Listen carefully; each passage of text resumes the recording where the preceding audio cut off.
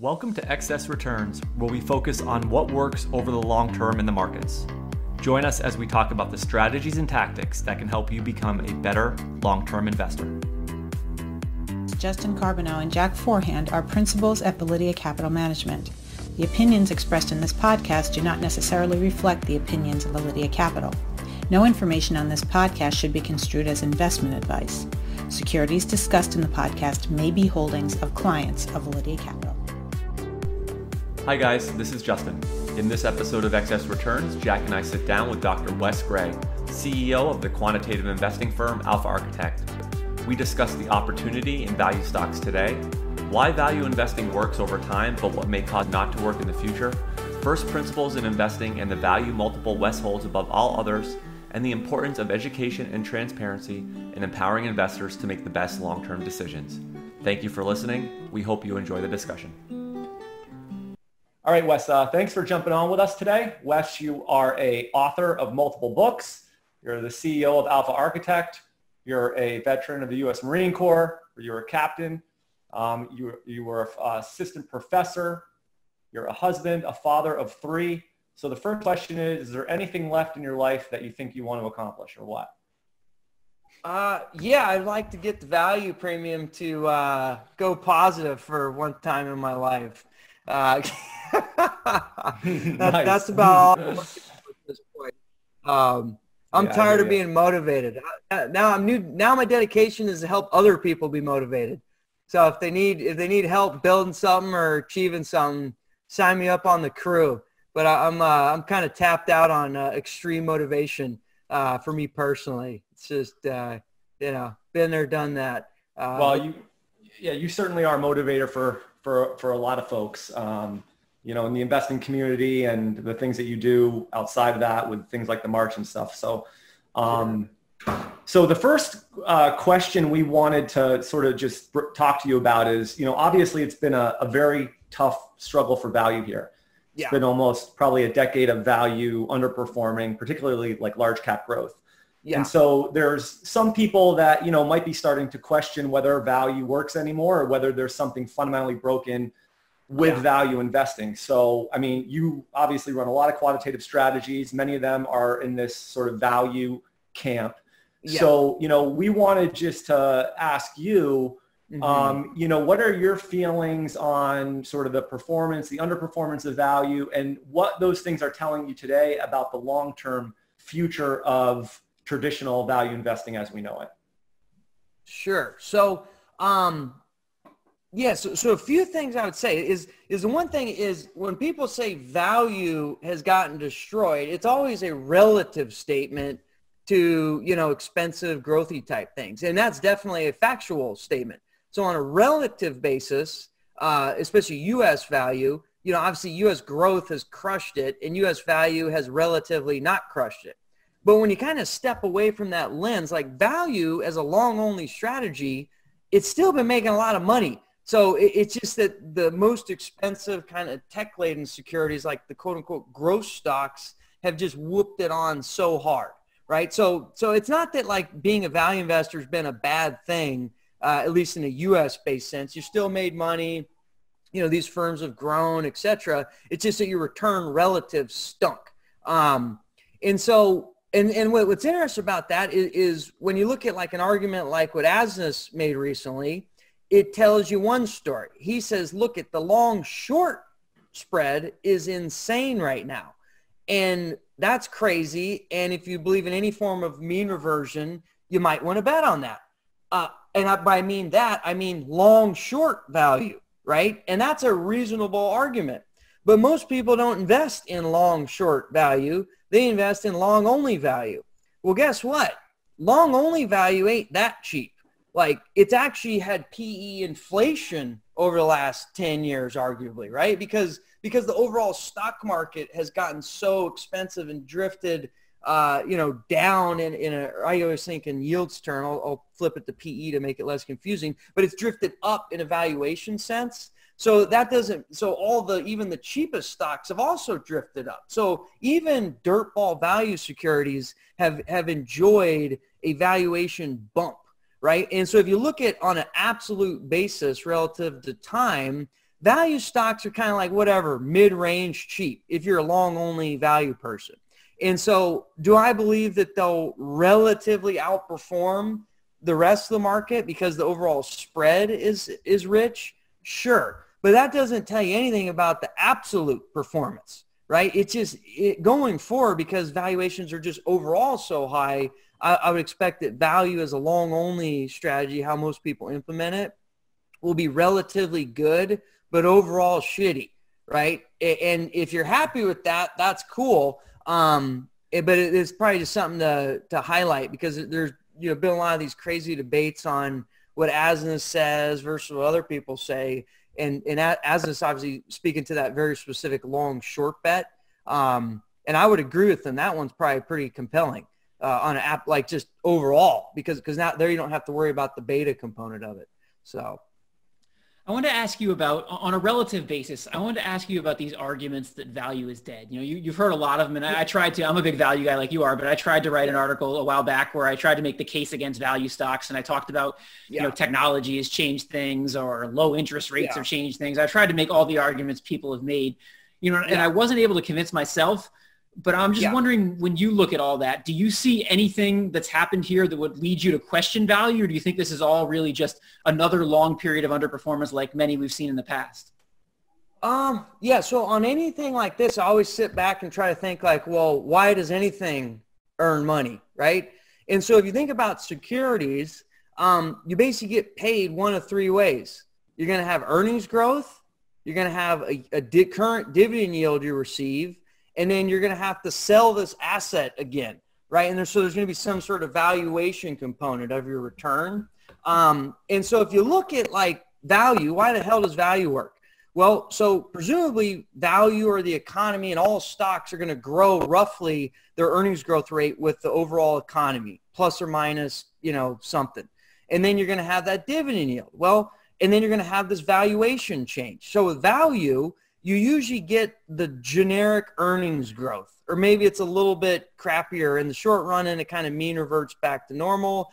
So you kind of win, lose. It's, you're hanging tough there. On the dividend yield, you obviously generally get a higher carry with value, because the dividend yields you're buying at are typically higher than the alternatives. And then where you usually, get the wins on value is that you buy something at a PE of 5, and then in 5 years, whatever, you can turn around and sell for a PE of 10, right? That valuation difference.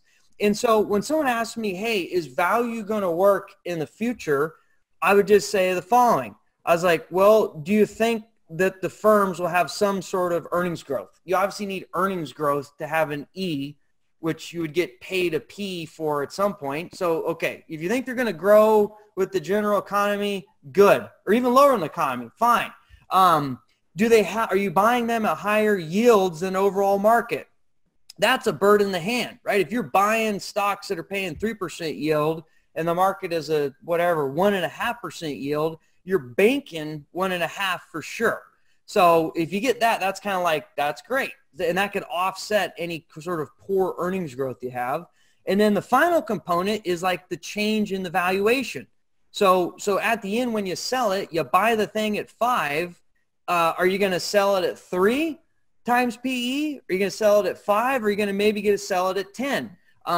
So for value to work, and presumably how it's worked in the past, generally when you buy dirt balls, you buy them at 5, you on average get to sell them at a little bit higher. But let's just throw that away. Let's say that doesn't happen. You buy it at 5 PE, you got to buy it at 5 PE again. Great, that's a wash. And that would suck for value premium, right? Then the other component is the carry. You're buying at a dividend yield of 3, the market is 1.5, and let's assume payout ratios are the same, roughly. Well, you're always banking 1.5% spread. So that's going to contribute to your value premium. But then let's look to the earnings growth component. If you believe that, the overall growth of like this basket of value stocks is going to be substantially different over a long horizon than, the overall market, you could lose out there, right? So it's just these 3 levers you can pull to make money on any sort of stock. And I don't see why there'd be any reason to believe that value stocks don't generally grow roughly with the economy on average over time. Let's say they do a little bit less because they're not Google. But remember, Google's not the economy either. That's just one piece of it. The dividend yield you get to bank for sure. And then I still believe that humans are crazy and they generally throw the baby out with the bathwater. So I believe personally that you'll always get on average this expectation revision component over time as well as like an extra little kicker to the value premium. But who knows? Maybe that doesn't happen. And that's why value wouldn't work. Shitty earnings growth, dividend yield is so good, but the earnings growth kills it. And then instead of selling it at 5 PE, it ends up being even worse than anyone could ever think. And you sell it at 3 PE. That's how value underperforms, basically. And I think OSAM had a paper on this as well. Isn't the majority of the value premium comes from this multiple expansion? Isn't that right?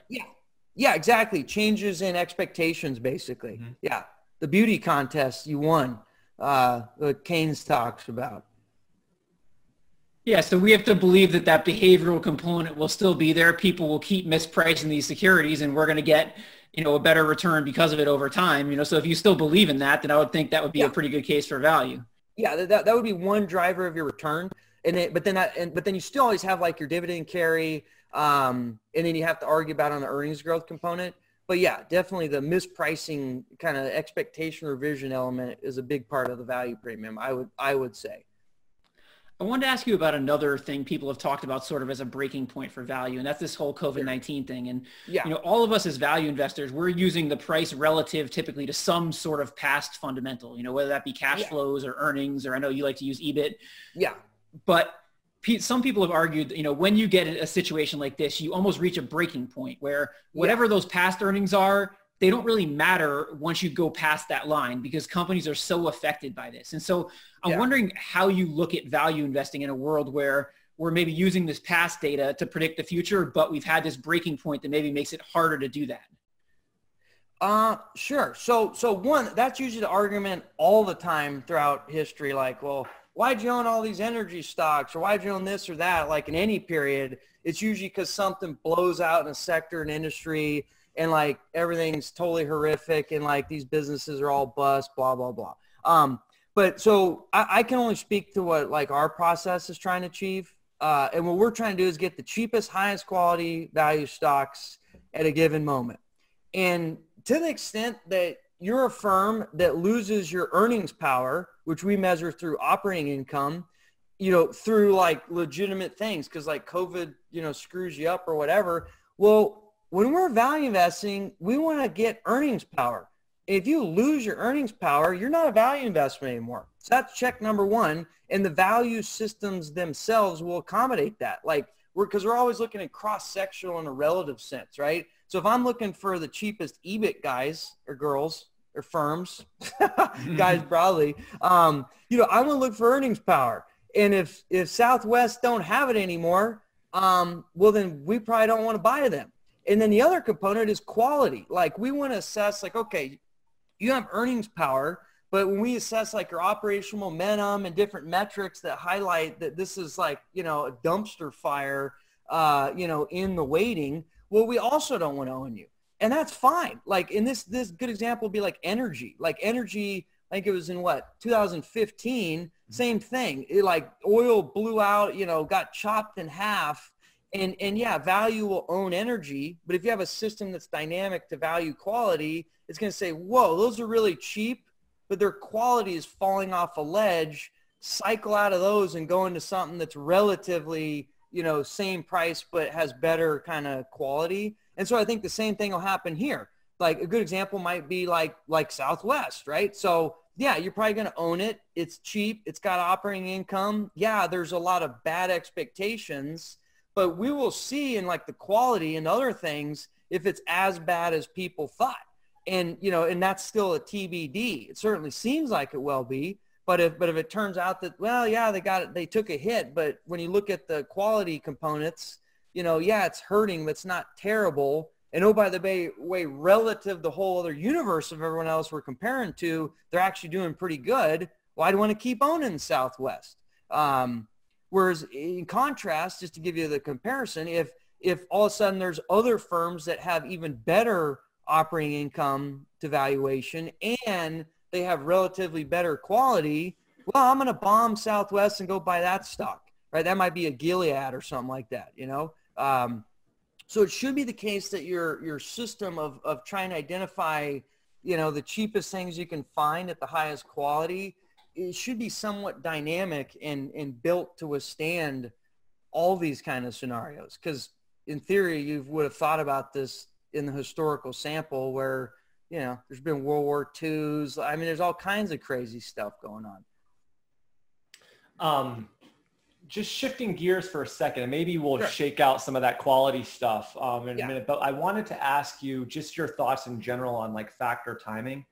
And if you just sort of where you stand on that. I mean, like with value being, if, you know, the expectation is there's a potential for relative outperformance in value stocks, like how do you view, you know, factor timing, you know, should that be something, but just like, where do you guys stand on that? And how do you incorporate it all in your investment process, or what's your general take?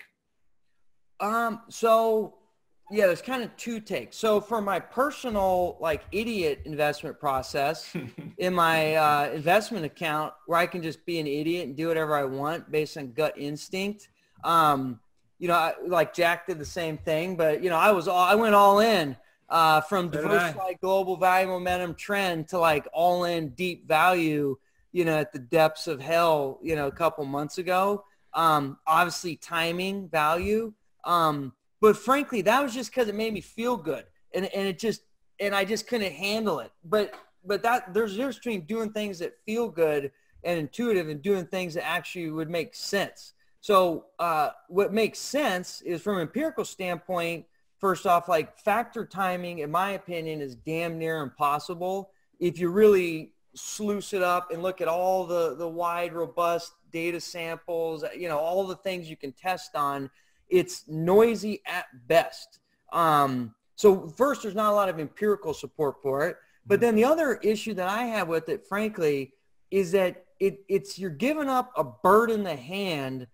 I'm talking specific to the context of like value and momentum when you're trying to time those things, because those are kind of the only two factors I really believe generate kind of like, they're like on the level of beta as far as usefulness. You get a bird in the hand when you compile value and momentum, because I think those things will structurally kind of act like yin and yang. And so you know you're getting diversification benefits there. And so when you take a factor timing bet, you're really trying to increase your expected returns, but you're giving up this insane diversification portfolio benefit. So the cost of being wrong is, I think, it's probably nonlinear when you really think about it, because you have to be so right that expected return benefit of timing from like momentum stuff to value stuff is so extreme that it overcomes this incredible portfolio diversification benefit. I don't think that is plausible, which is when I do normal advice to other people, and I'm not trading my IRA because I'm an idiot, you know, I always recommend global, deep value, deep momentum, combo, strategic allocation, don't think about it type stuff, because I think that actually makes more sense. Yeah, and to your point, I mean, you could have made a case before this whole COVID situation that, you know, you should be adding exposure to value, and obviously that didn't go very well. You know, the spreads were wide coming into this thing. Yeah, exactly. They just go wider. And that's the problem. The timing of it is so hard. I know, and it's I mean, that said, like, if you put a gun to my head, because I had to bet on like a silo, like one or the other, like I would bet on obviously the long short value spread over long short momentum right now, but that's not what I have to make a decision on. I'm building a portfolio where I'd rather just keep them both strategically and not, you know, just own them in the weights that I think make sense, you know, as a kind of a static kind of risk parity portfolio construct is what we do, and just be done with it. Like live with the reality that, you know, sometimes you're gonna have an urge to kind of time them. I want to shift gears for a second and ask you a little bit about the construction of an actual value strategy. So, you know, your first step when you're building a value portfolio is, how do you represent value? And there seems to be two camps on this. One camp is people who think they've found a metric that is better than the other metrics. And so they build their portfolio around that. And then you've got another group who say, I can't really identify the best metrics, so I'm just going to use all of them. And I know you fall into the first camp with EBIT to EV, but I'm wondering sort of your thought process on that and how you come about selecting that as the metric. Yeah, so we don't fall into any camps. What we do is we want to understand what we own and why, right? So stepping into any investment process, I want to make sure that I understand what the hell I'm trying to achieve in the first place and what are the financial economics that make that so, right? So, and then we can go talk about back testing and all this stuff, right? So I'm all about first principles. Before we do any back testing, let's talk about what makes sense and why, right? So that's what I am. I'm not a silo. I'm not a combo ensemble guy. I'm everything. I just want to do what makes sense and what helps me achieve our goal in the simplest way possible. Because the more leverage you get to pull, the more likely you're becoming overconfident and, overthinking it and becoming too much of a quant. So why or what is the main issue very specific to the value metric horse race, which we wrote papers about, right? So I'm very familiar with, obviously, the horse race. You can run all the different horses of like cash flow to price, earnings to price, gross profits to price, whatever, book to price. And then, if you combo them, you get this or that. Well, the issue is it's an apples to oranges competition when you do that. For example, a lot of people don't understand the embedded factor dynamics of value metrics. Book to market in particular is strongly negatively correlated with quality, right? Income statement metrics or cash flow metrics are actually strongly positively correlated with quality, right? So if I'm going to run a competition of book to market against book to market plus, frankly, anything that has to be correlated with quality, and we already know in sample that quality has a positive expectation, well, no shit, the combo is going to outperform the silo. But is it because it was a combo, or was it because you were comparing a multi-factor process to a silo process? A more important test of marginal contribution would be, let's compare book to market plus quality plus size plus negative screening plus whatever other multi-factor components that you're adding to this overall investment process. And now let's compare that against that same overarching process with the combination value metric. And I have yet to see anyone show to me that once we control for the different factors that you were doing, that combination metrics in the context of value specifically add enough marginal benefit to outweigh the questions of why the hell do you have book to market in your valuation process in the first place? Because it makes no damn sense, which is the camp I'm in. Because no amount, again, going back to first principles, no amount of Eugene Fama and backtesting can convince me that book to market captures the earnings power of Google, right? And nowadays, everyone mentions this point because it's so obvious. Like when you're a value investor, go back to like security analysis, the goal is how to identify the earnings power of this firm. Book to market does not measure anything related to the earnings power of a firm outside of insurance companies and financial firms, right? What measures the earnings power of a firm? How about operating income? Revenues minus COGS minus SG&A, right? Any idiot who's ever ran a business realizes, well, yeah, that's a pretty good indication of what this thing actually earns. Like Alpha Architect's a good example. We have zero book, right? We own like a few chairs in my garage, but we have EBIT. So why would I include book in my value ensemble if it makes no damn sense from a financial economic standpoint? And of course, when you empirically view it correctly and you do apples to apples comparison of like combos, given you're controlling for quality and negative screening, all those other things, they don't add value. You're just adding noise or indirectly measuring something that you think is adding value, but it's not. And it's just, and what people get confused is if you just mathematically, if you combine two variables with high expected returns and non-one correlation, guarantee, and you know this because you know the in-sample results, the Sharpe ratio will mechanically always improve, right? But just because you take two random things that have in-sample high expectation mean with zero or non-one correlation, that doesn't mean you should pool them all together just because it backtests better, right? And so when we want to bake our cake or try to understand our investment process and what are we actually trying to do here, we probably want to understand what's going into the cake as opposed to just saying, oh, that's a pretty cake, let's eat it. Because what if someone baked the turd in that thing, right? Like, it looks good, but does it taste right? No. Like, so we want to focus on fundamentals and build systems that make sense from like a first principles standpoint. So long-winded way of saying it is I could go either way, but in this particular context, it makes no sense to me. No, that makes a lot of sense.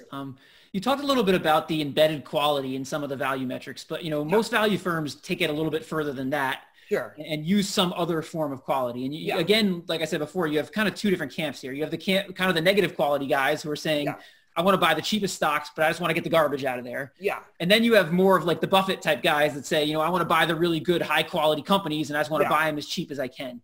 Sure. And I know you dealt with this a little bit in quantitative value, testing the two different approaches. I think you separated out Greenblatt's formula and looked at it that way. But can you talk a little bit about that and what you think maybe the better way to implement value is? Yeah, so I don't think there's any better ways than anything. There's just trade-offs in first principles, right? So let's just put back testing aside. And I always ask people basic question. Okay, so why do you think anything works, right? It's usually because you're doing something that sucks, right? In the form of market risk or career risk or some sort of pain. If I go to you and I say, hey, you want to buy this really high quality firm that makes a ton of money, has huge return on assets, return on capital, does that seem low risk to you? Most normal people, I know there's a whole literature, PhD land that says that it's, indirectly it's actually more risky, but whatever. Let's just do common sense. High quality is for most people not high risk, right? It's also not high career risk. Anyone would love, well, before a month ago, to buy Disney, right? Or Netflix, I guess now. So at the outset, quality to me, whether it backtests well or not, out of sample as a standalone factor should earn lower expected returns because it has, in my mind, lower fundamental risk and lower career risk paying because everyone would love to own quality firms, right? Value, and so why does that all matter? Well, we use quality. And I just gave you an argument for why I think quality, regardless of the back test, will have a poor out-of-sample test. The reason I like in the context of value is once you've kind of identified the cheapest firms, which have good earnings power, but no one cares, these are obviously firms that are loaded with market risk and career risk and pain and anguish and hate and all this other stuff.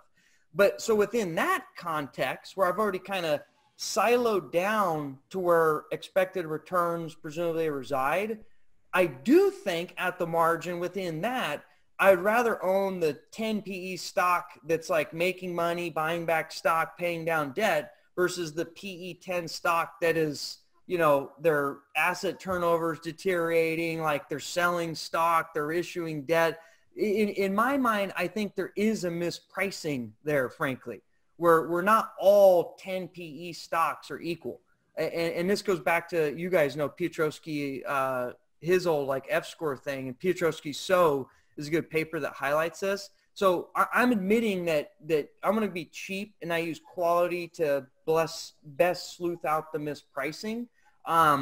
But quality is like an overarching factor first, in my opinion, is a priced thing because I don't see any pain and anguish in doing that. What specific metrics do you use to look at quality? What are you using? We use a lot of things that you would think. So like FS score, for example, but it's basic things like return on assets, gross profit type measures, and then basically net share issuance. Like that's more like a sentiment kind of signaling thing. Mm-hmm. And then we also look at like a handful of like operational momentum metrics. So it's more just like getting an understand of kind of like quality is more like how are you doing year over year? Because I don't want to be going into a train wreck. And reality is that's kind of capturing price momentum. So if you just do like cheap stocks and then sort on momentum, or you do cheap stocks and you sort on like these kind of quality metrics I'm mentioning here, like operational momentum type things, you end up in the same place, like from a back test standpoint. But from an intuition standpoint, I want to own cheap stocks that everyone hates, and then I want to try to capture best that expectation revision potential that we talked about at the very beginning. And I think you do that by finding those cheap stocks everyone hates, but then find those that are pretty high quality, because they're going to have the best chance of actually surviving through whatever storm they're enduring. That's why they're so cheap. And I think there is a mispricing there amongst the most hated. And it can be proxied via quality metrics, or you could use momentum too. But I think the quality component goes more direct to the mechanism, which is why we like it. More of a first principles thing versus back testing. Wes, in terms of assets for your firm, you actually forgot the rower and the squat rack in the back. Yeah. So you're actually more asset heavy.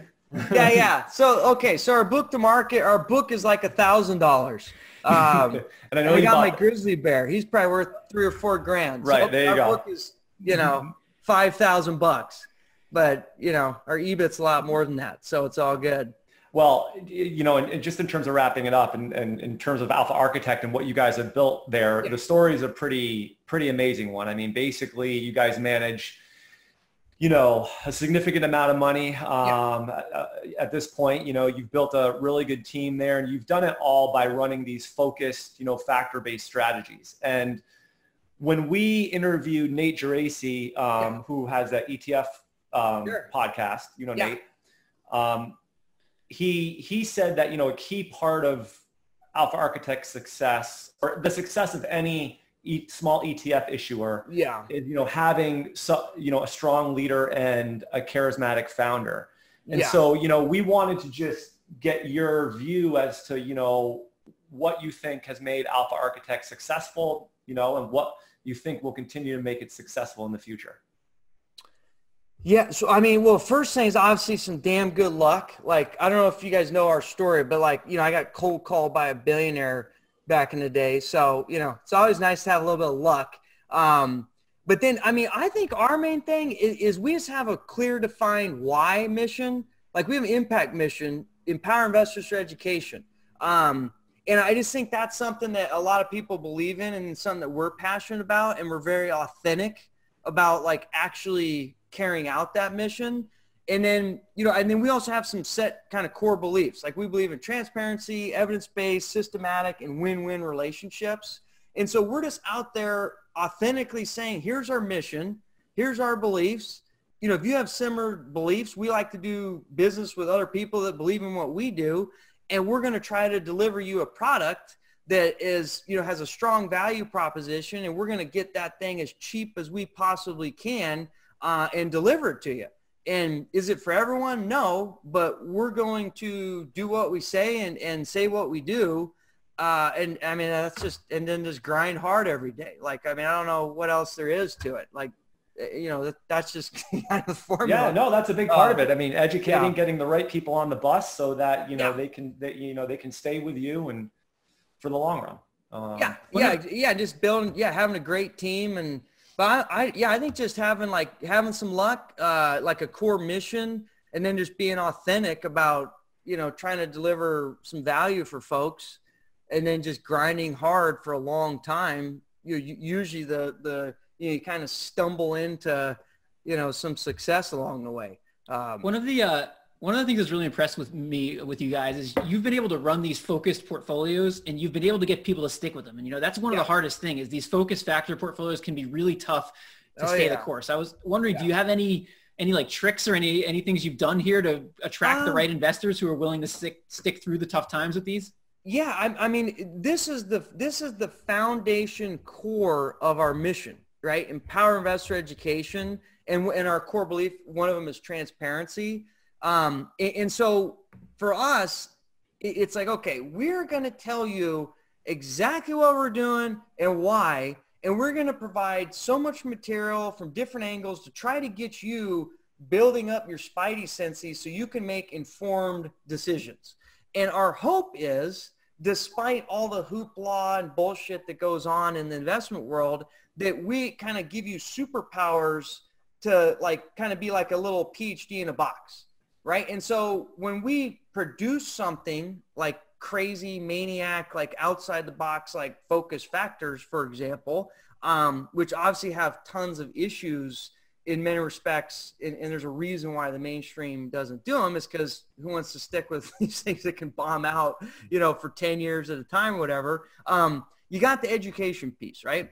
And then the second component, I think, is probably goes back to authenticity and just, you know, kind of Marine Corps truism about, you know, officers eat last and lead by example. Like, we build these things and we put our own money in this stuff. So, like, you know, I can go to someone and say, hey, man, like, I know it sucks because I do this too, but here's why I do it. And to the extent you don't care what they say on CNBC every day, and you kind of understand the first principles of why this may work better than other formations, and you're willing to deal with this cost, then it could be a, you know, unique thing for you. And so it's always just been education, you know, eat our own cooking. And then probably also negative selling. Like we, you know, we don't tell people, like, you can't, like, our stuff can't be sold. It has to be bought, right? You can't jam a focus factor into a portfolio, because if that person doesn't understand what they're doing, it's the worst, right? When it's whooping it on, they'll be like, you're a genius. When it's dying, they'll think you're an idiot, and it's going to be terrible outcome. So that's why it almost has to be bought, not sold.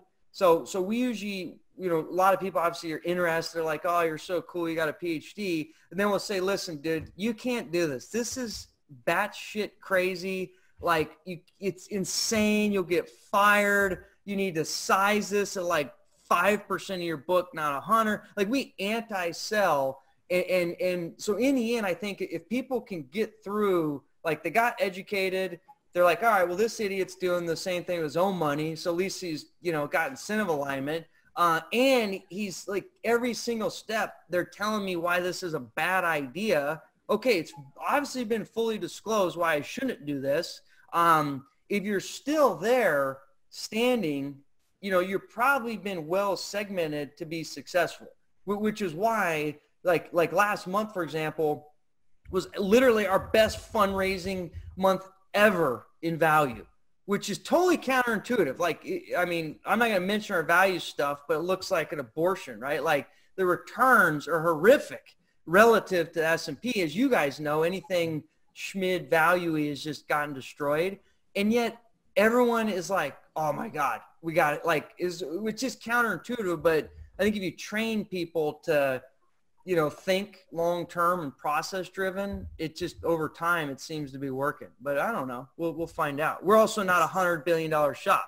It's funny. The first time I ever saw you was when you were on Bloomberg TV or something like that. And you were on there basically just telling people all the horrible, awful things that would happen to them if they followed your portfolios. And I was like, I've never seen anybody on TV like talking like that before. And it was really like refreshing to see you like telling people like the pain they're going to suffer if they try to, you know, follow these focus factor portfolios. Well, I mean, unfortunately, it's the only way to do it. And the other thing to think about is, like, you know, so the opposite spectrum from like a business perspective is, you know, we could go on CNBC and talk about all our PhDs and how awesome we are, and try to build a scale firm.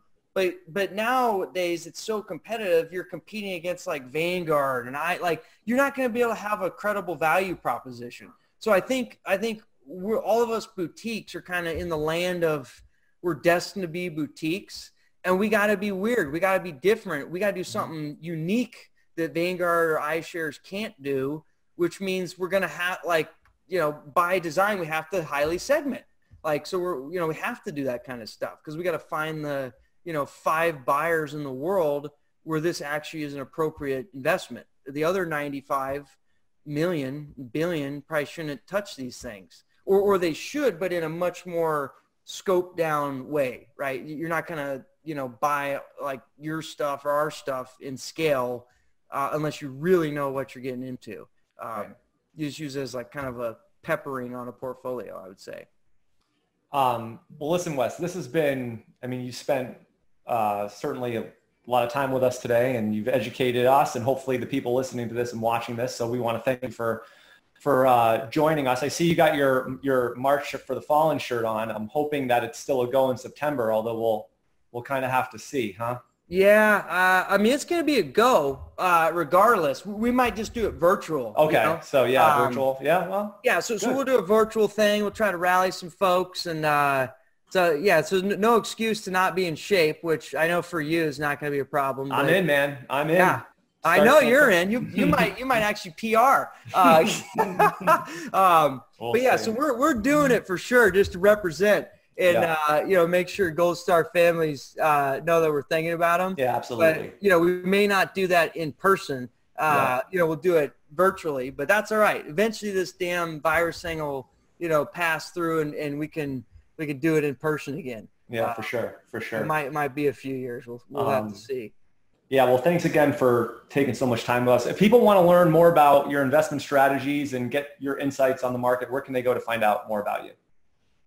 Just go to our website, alphaarchitect.com. Okay. That's the easiest one. Great. Cool. All right. Thank you. Appreciate it, guys. Thanks, Wes. Yeah, you got it. Take her easy. Take care, man. Yeah. Hi, guys. This is Justin again. Thanks so much for tuning into this episode of Excess Returns. You can follow Jack on Twitter at @PracticalQuant and follow me on Twitter at @JJCarbonell. If you found this discussion interesting and valuable, please subscribe in either iTunes or on YouTube, or leave a review or a comment. We appreciate it.